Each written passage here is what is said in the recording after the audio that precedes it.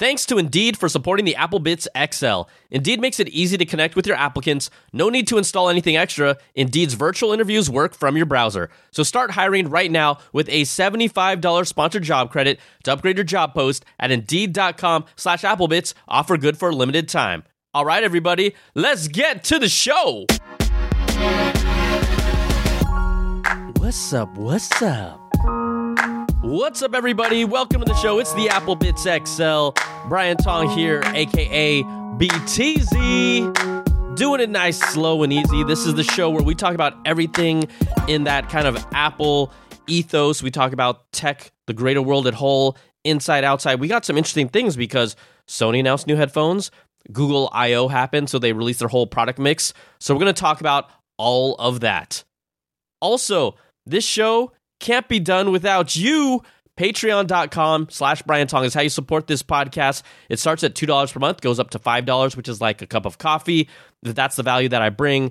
$10, $25, and the $100 platinum Apple level, you get early access to content, rewards at different levels, and a completely ad-free version of the show. No ads whatsoever. So patreon.com/Brian Tong is how you do it. And thank you so much for your support. All right, let's get into this. And this week had a lot of interesting things. I think kind of the newest, most recent news that dropped right before the weekend hit was that Mark Gurman from Bloomberg, who was on our show last week as a guest and kind of really just spilled everything that's been cooking and brewing and threw in a few new details that we hadn't heard before.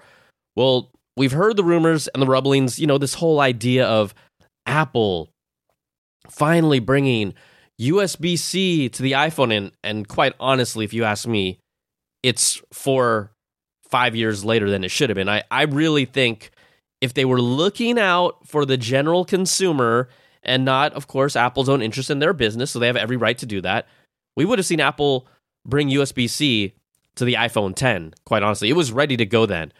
Well, now, Bloomberg's Mark Gurman is confirming, based on other reports and rumors that we've heard, that Apple is indeed testing iPhones that are equipped with USB-C ports instead of Lightning ports. The plan looks like Apple will not make the switch anytime this year. So if you're thinking about, it'd be perfect if they put it in the iPhone 14 and the iPhone 14 Pro, it should be coming, according to the sources, and in 2023 at the earliest. So yes, they're testing USB-C, no USB-C until next year, which would be the iPhone 15 at the earliest. And when I hear this makes total sense because the iPhone 14 is expected to be at least a new form factor, slightly new revised design. So you get everyone all hyped about that when, it's a new design and maybe it's a little sleeker, but it kind of still looks a lot like the old design based on renderings. And we'll see what happens, right? iPhone 14. Maybe it comes in new colors. But how do they kind of build hype for using the same model that may or may not be drastically redesigned? How do they get some hype for that kind of iPhone 14s model? You put USB-C in there. And then that makes some people say like, oh, dang, should I wait for the iPhone 15 lineup or not? Which some people call the iPhone 14s. Look, you get the phone if you're ready to get the phone. Not everyone buys a phone every year. The assumption is that, look, even if they put a USB-C port in there, you've got to imagine Apple put some sort of adapter to enable you to still connect to certain Lightning devices or part of that ecosystem that is still very, very lucrative for Apple right now. I mean, they're not just going to abandon it. But then there's also been a lot of buzz about USB-C coming to the iPhone. Look, they have it in MacBook Pros. They have it on the entire iPad lineup, but one of the main reasons they're doing this swap, because I don't think they would ever, if they could, they wouldn't go to USB-C for the iPhone because it's so lucrative with the royalties that they get for third-party companies and accessories that use that Lightning connector, right? The Made for iPhone program. But what's really pushing that is, we've talked about this, in Europe, there may be legal requirements that would force Apple to use USB-C. So the European Union, they've already started pushing legislation through, but it hasn't been passed yet, that would require Apple to use USB-C technology across its entire product lineup: iPhones, iPads, and AirPods. So all devices sold in Europe, if the legislation passes, would need to have the universal USB-C port. And that means, okay, what if Apple just sells a special USB-C iPhone specifically in Europe? No, that would be crazy if that did happen, but most likely they will do an entire transition to USB-C. And I've been calling out USB-C for quite some time, especially once Apple started putting ProRes video options. It takes so long to upload those files onto your computer. And sure, you could do AirDrop, but I'm telling you, I've put roughly 15-20 minute files and AirDrop them over. It takes incredibly long. I should do a timing test. It takes a long time. The other thing is that USB-C technically is faster than Lightning, significantly faster. You also have the fact that it's more of a universal standard. Like there's so many reasons why USB-C should be on the iPhone. The reason why it's not on the iPhone is because Apple owns the iPhone. Faster charging speeds, quicker data transfers. So, and also the fact that Apple's other products are using USB-C. So, we'll wait and see. It was kind of one of those things that Ming-Chi Kuo and others have reported for a while that they may get one, but now there's actually a... Mark Gurman, as we heard last week, is very adamant about his sources and his methodology, and I think it's good because he does have credibility. Once he confirms rumors that have been talked about for a while, it then becomes more solidified in general. So we'll see USB-C of the iPhone in maybe 2023 on the iPhone 15. Now, iPhone 14 Pro models are also rumored to feature like a slightly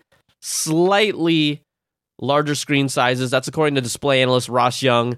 He says that due to the narrower bezels around the display and this new, rumored pill hole design replacing the notch, and that pill hole shaped cutout within another dot is expected to house the Face ID sensors, and then the hole will be the front camera. So, according to Ross Young, iPhone 13 Pro currently is at 6.06 inches. iPhone 14 Pro will be at 6.12 inches. iPhone 13 Pro Max currently at 6.68.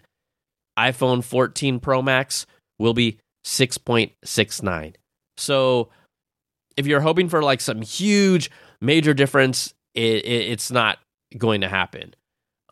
He's had a really pretty reliable track record historically. So again, we won't see these. I think the biggest thing that I'm excited about is all these rumblings and rumors that the iPhone could come in purple. And then the other rumors that AirPods Max could come in purple. Like, I'll be real with you all.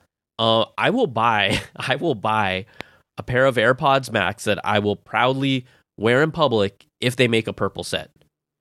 That I will do it. I'll absolutely do it. This is also another kind of big week and time for Apple because they made the official announcement that Apple was discontinuing the iPod Touch. And we know the transition off of iPods and iPod Touches has happened for a long time, but they were still selling the iPod Touch. I mean, there had been rumors even as far back in the past year that, when is Apple going to release the next generation iPod Touch? Even though you're like, why would they? Because really, the iPod Touch has been replaced by hand-me-down iPhones and even some of the functionality of the iPad. I mean, the biggest killer of the iPod Touch was an old iPhone. And look, the processors in these things, the power that they have, they do so much. But there was that kind of transitional time where the iPod Touch was a big deal, big deal. I mean, it had its heyday, but this is now the last remaining device in the iPod lineup. It hasn't been updated since May of 2019, so that's 3 years ago. So I'm just going to read this statement from Apple's marketing chief, Greg Joswiak, about the iPod and his kind of quote of how the spirit of it lives on.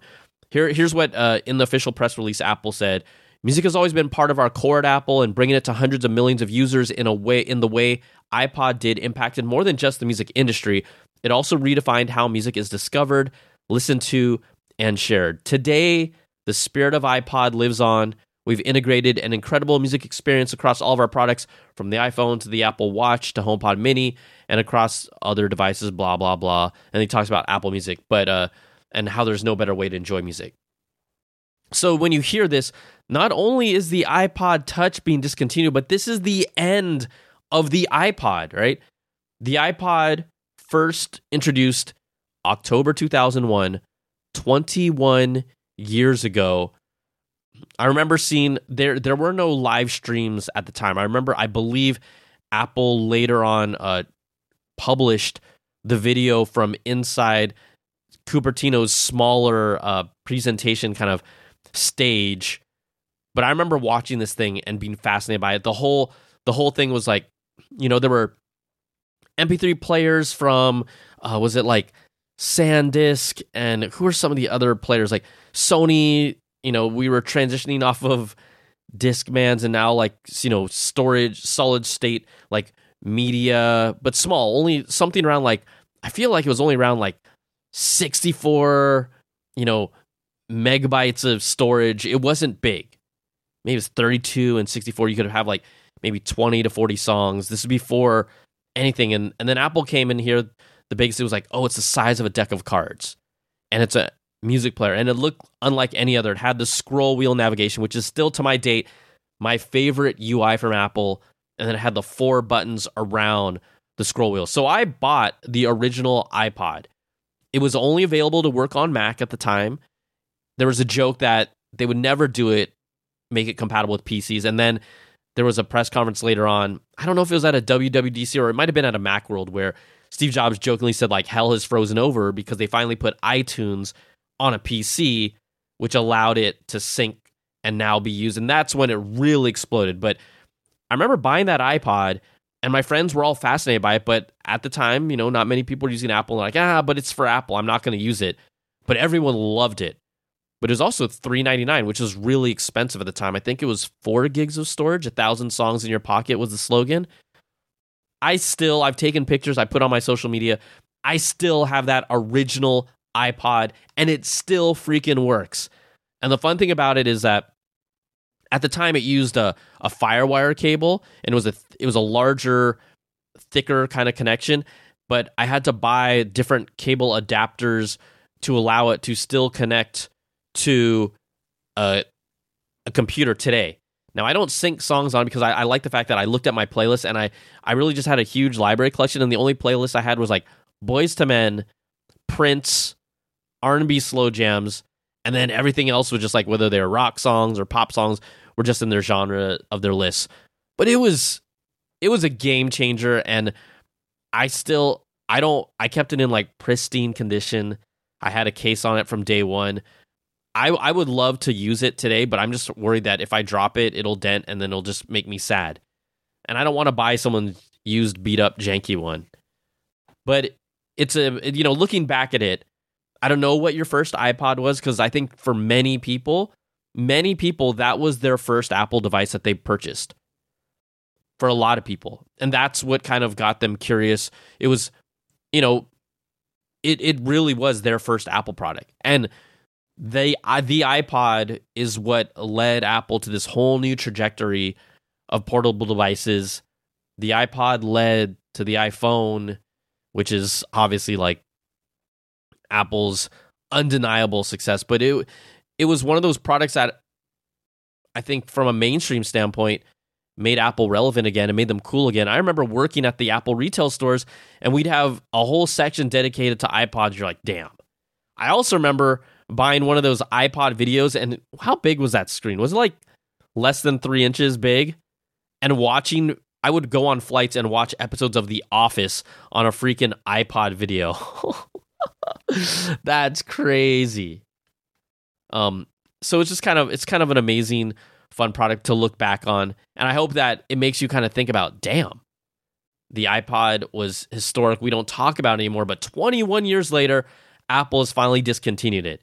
And when they did that and they made that announcement, then just, I think a couple days later, Apple announced that after the discontinuation that they were officially sold out on Apple's US online store of iPod Touch. There's no better way to sell product by saying, hey, it's discontinued. I mean, we talked about the HomePod and how the price has actually gone up because it's been discontinued. And I think the HomePod is still sounds amazing and still looks great and mixes in with your home, but it had all its other flaws that we talk about so much. But the iPod kind of got a little bump, a second life. I don't even know. I'm going to check here right now.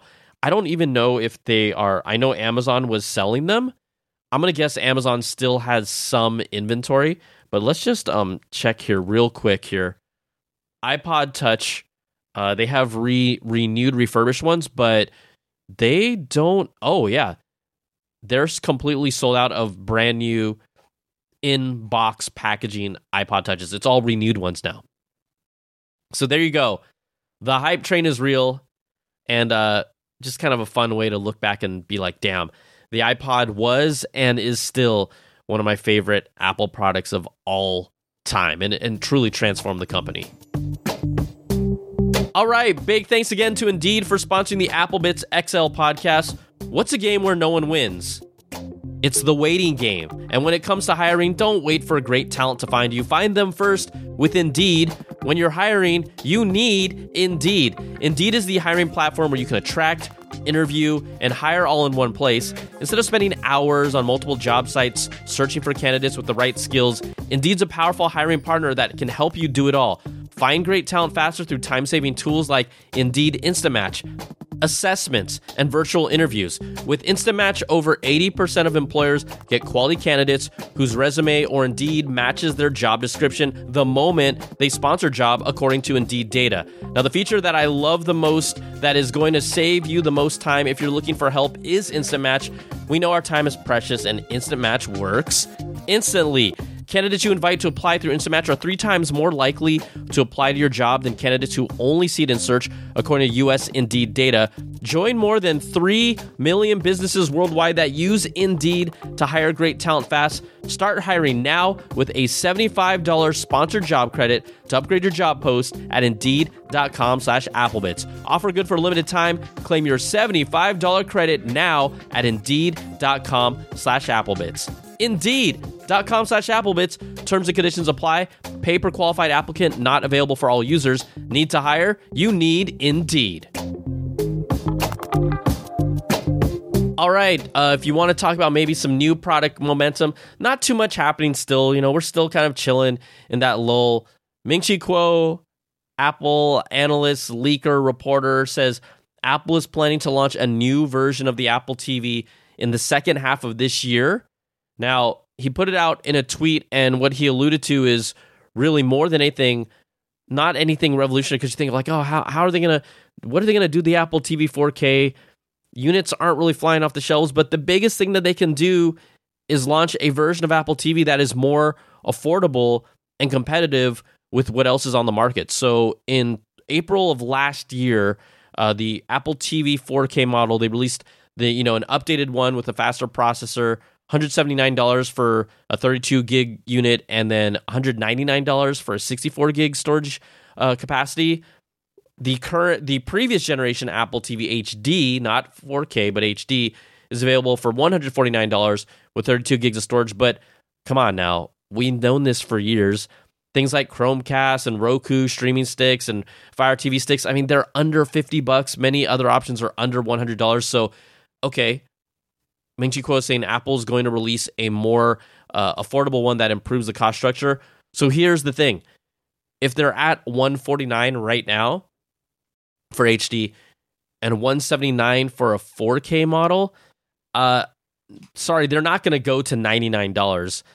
But I think that $99 would be the sweet spot if they could trim down the size of it, factor in the fact that their processors don't require that much.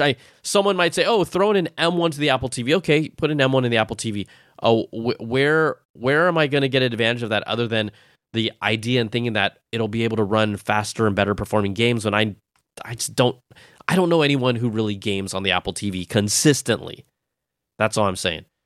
So bring down a lower price, great, but I don't think it's going to be like a $99 price. Maybe $129 unless they release like a little dongle. I think what would be really cool is if they did release a little dongle for $99. Man, even $129. If it's a dongle, yeah, $99, but they won't. And that'll help kind of really push some more adoption of it. I think a lot of people that have Apple TV, they like the interface, but they don't see the reason to buy a new one. And they're like, why is this thing almost $200? Just because it's Apple? The biggest thing that Apple has going for it, though, is the Apple TV service, Apple TV Plus, where I think we're just a little bit over 2 years since it was announced, and it has made massive strides. The quality of content, $4.99. I remember when I first did my first impressions video of the Apple TV Plus service. In there, I had talked about like if they can become that HBO but a PG-13 version, that they would enable them to be a success and find shows that kind of fit in there. And I think that is exactly what they've done. They're not throwing all types of crap on the wall. I feel like more and more Netflix becomes less valuable to me, especially at $19.99. I think that's what the higher end tier plan is, and I'm really considering after Stranger Things season 4 comes out, I'm just going to stop subscribing to Netflix for a while because there's just not enough stuff in there. I like what's on HBO Max better. I actually like so far now that a lot of shows come out. I like what's on Apple TV Plus better. So I think a lot of people are in that same situation. And Disney Plus, Disney Plus, HBO Max, and Apple TV Plus. I think that those three are a better combination. I think you're probably spending around $4.99 for Apple TV Plus. Disney, I don't even remember what Disney Plus is. Is it around $10? So let's say $15.25. So let's say you're spending around $25 or $30 for those three versus $20 just on Netflix. What are you gonna do? Someone's like, I'm not subscribing to any of them. Some people do the rotation when a specific show comes on that they like. I think that's a smart way to do. But Apple TV, new, cheaper model. Who knows if they're going to really revamp the hardware sometime in the second half of 2022. Now, the Apple Watch, we've talked about what can they do to make it better, and I'm hoping for huge software improvements. But I think hardware, maybe outside of Apple, is where we can see some new developments, because we've talked about how there's been a lot of delays in the new health sensors, whether it's blood pressure, whether it's blood sugar or blood glucose monitoring, which those are still a few years away to come to the Apple Watch and pass all the proper regulations and be approved.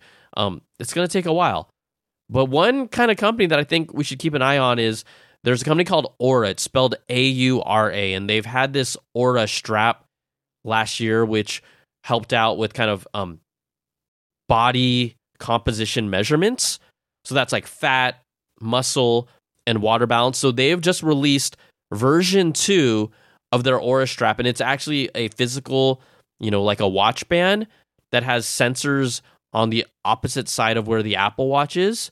So it attaches to it. They've now made it, basically it looks like Apple's Solo Loop to take these measurements, and it will offer up, like I said, fat, muscle, and water balance measurements on the Apple Watch with a companion app. It's going to be 20% slimmer than the previous model, 5% narrower for a better fit, and it's a stretchable band. The other thing is that measurements can be done with a single touch, and then it has an app that obviously complements it. It captures 16 times more data points, and this strap is a significant improvement from the previous one. The other thing is that alongside of this app, there's like a subscription service that gives you monthly fitness and nutrition reports, deep analytics about your body composition, and then also gives you suggestions of how to improve that based on those numbers. So, look, Apple's not doing body composition, and this is kind of a cool way to do that. I think the band itself is roughly, let's see, what is it? Is it around $149 for the band itself?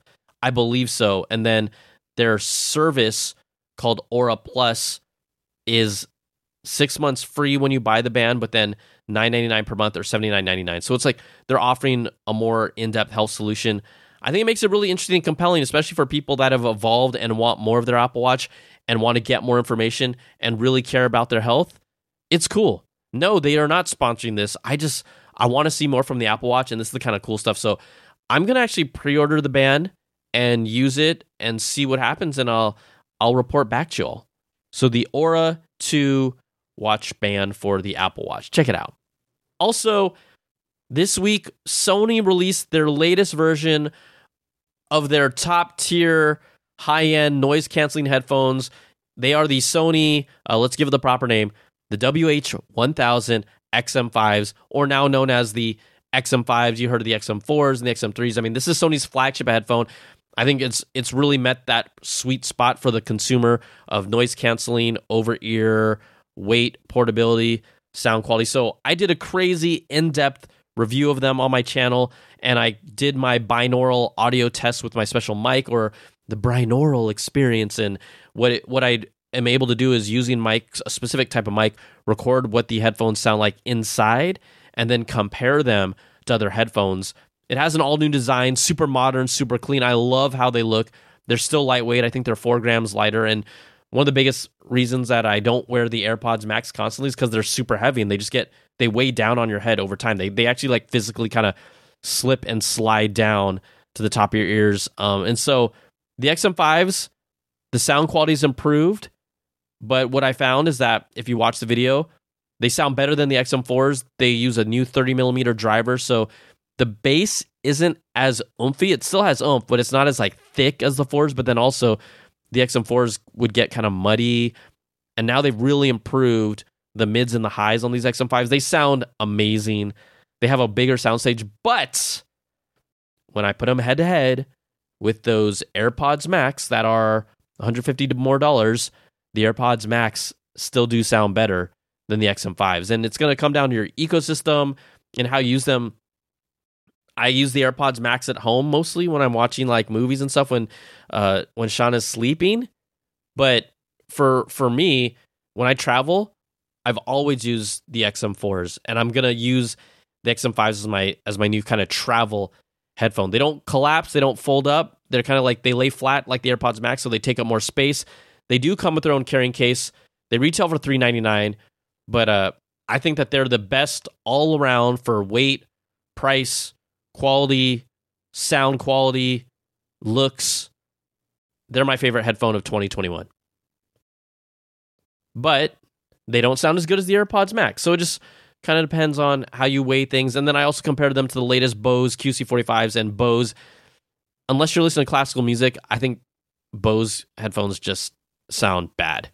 I'm sorry, it's kind of whack. They have such a great reputation, but they built their reputation on noise canceling and having great sounding headphones, and I think so many companies have surpassed them. And I think in the rankings of headphones brands and units they've sold, Bose ranks like around number 3 worldwide. So they have that reputation, but I would never buy Bose headphones ever again after using Sony's or using Apple's or even Sennheisers. And then on the high end, you have the Bang & Olufsen headphones, which are like $800 that sound even better than the AirPods Max, but I'm not going to buy those. It's kind of crazy. So check out the XM5s.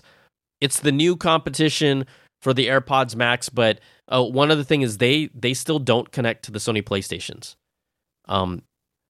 Their flagship headphone doesn't connect to their PlayStation. They still got to figure that out. And then finally, Google I/O just happened, and I know a lot of people that listen to Apple. Like, I'm telling you, man, Google's putting out some awesome products. Now, I'm not in the Android ecosystem, but I love what they're doing. I love their design. I love Google's raw, clean Android OS. So they unveiled pretty much their entire Pixel product lineup for 2022. And the biggest thing was the first reveal after it was leaked and left at like a restaurant or something of their new Pixel Watch, which is actually a round face smartwatch. It literally looks like what the Apple Watch would look like if it had a round face, meaning it looks really good. Now, I'm still not sold on the round watch face from a standpoint of aesthetically it looks good, but from a functionality standpoint, there's a lot of space that ends up being wasted unless they're really taking advantage of the sides and create kind of some more of a scroll circular UI, which Samsung has done pretty successfully and done really well. But the watch looks incredible. It's called the Pixel Watch. It'll come out sometime in the fall, around the time where they release the new Pixel 7 and Pixel 7 Pro phones, which they actually showcase their design instead of it getting leaked on the internet. They're just like, forget it. We're just going to show you what they look like, and you can see and find out more about them in the fall. They also showcase their new Pixel Buds Pro, which are like their answer to AirPods Pro, and they do some really great stuff. They also added noise cancellation to them. Uses the hands-free Hey Google. There's auto switching between Bluetooth devices. They have quick pairing. They have Google's Find My Device. I mean, when you look at Google's product lineup now, after they've kind of decided, hey, we're going to make our own ecosystem and really focus on us, they have their own Tensor processor, which is really kind of like it's the smartest processor out there in a phone, in my opinion. It is kind of like the smartest smartphone. That's kind of how I look at Google's phones. But they're doing great things. Are they going to all of a sudden like threaten Apple and take a bunch of market share? No. But I think if you're a tech fan, you got to appreciate and really like what they're doing. And their design is clean. I love it. It's just like modern and clean. And, you know, we'll see where it takes them this coming year. So check out all the announcements. Google I/O. They had some fun stuff going on there as well. All right, everybody. That is going to do it for this week's show. First of all, before we wrap up, we always got to give big thanks to our Platinum Apple supporters. Patreon.com/Brian Tong at the $100 Platinum Apple level. Brandon Ledford, Gil Cabrera, Wesley Frater, Jarrett Lewis, and Atari Koenigsegg. Thank you so much for your continued support of all my content and this podcast. Y'all are amazing. And thank you to everyone who continues to rock with me. It supports the podcast, all my video content, really everything I do. So I can only say thank you so much to everyone who supports at every different level. Patreon.com/Brian Tong is how you support all this stuff. So that's going to do it for this week. Kind of a little quicker, tighter show, but man, RIP iPod or RIPod? Should we say that? It's been a great run. 21 years. So everybody take care. Be safe. We'll see you soon. Talk to you next week. It's the Apple Bits XL, baby. Peace.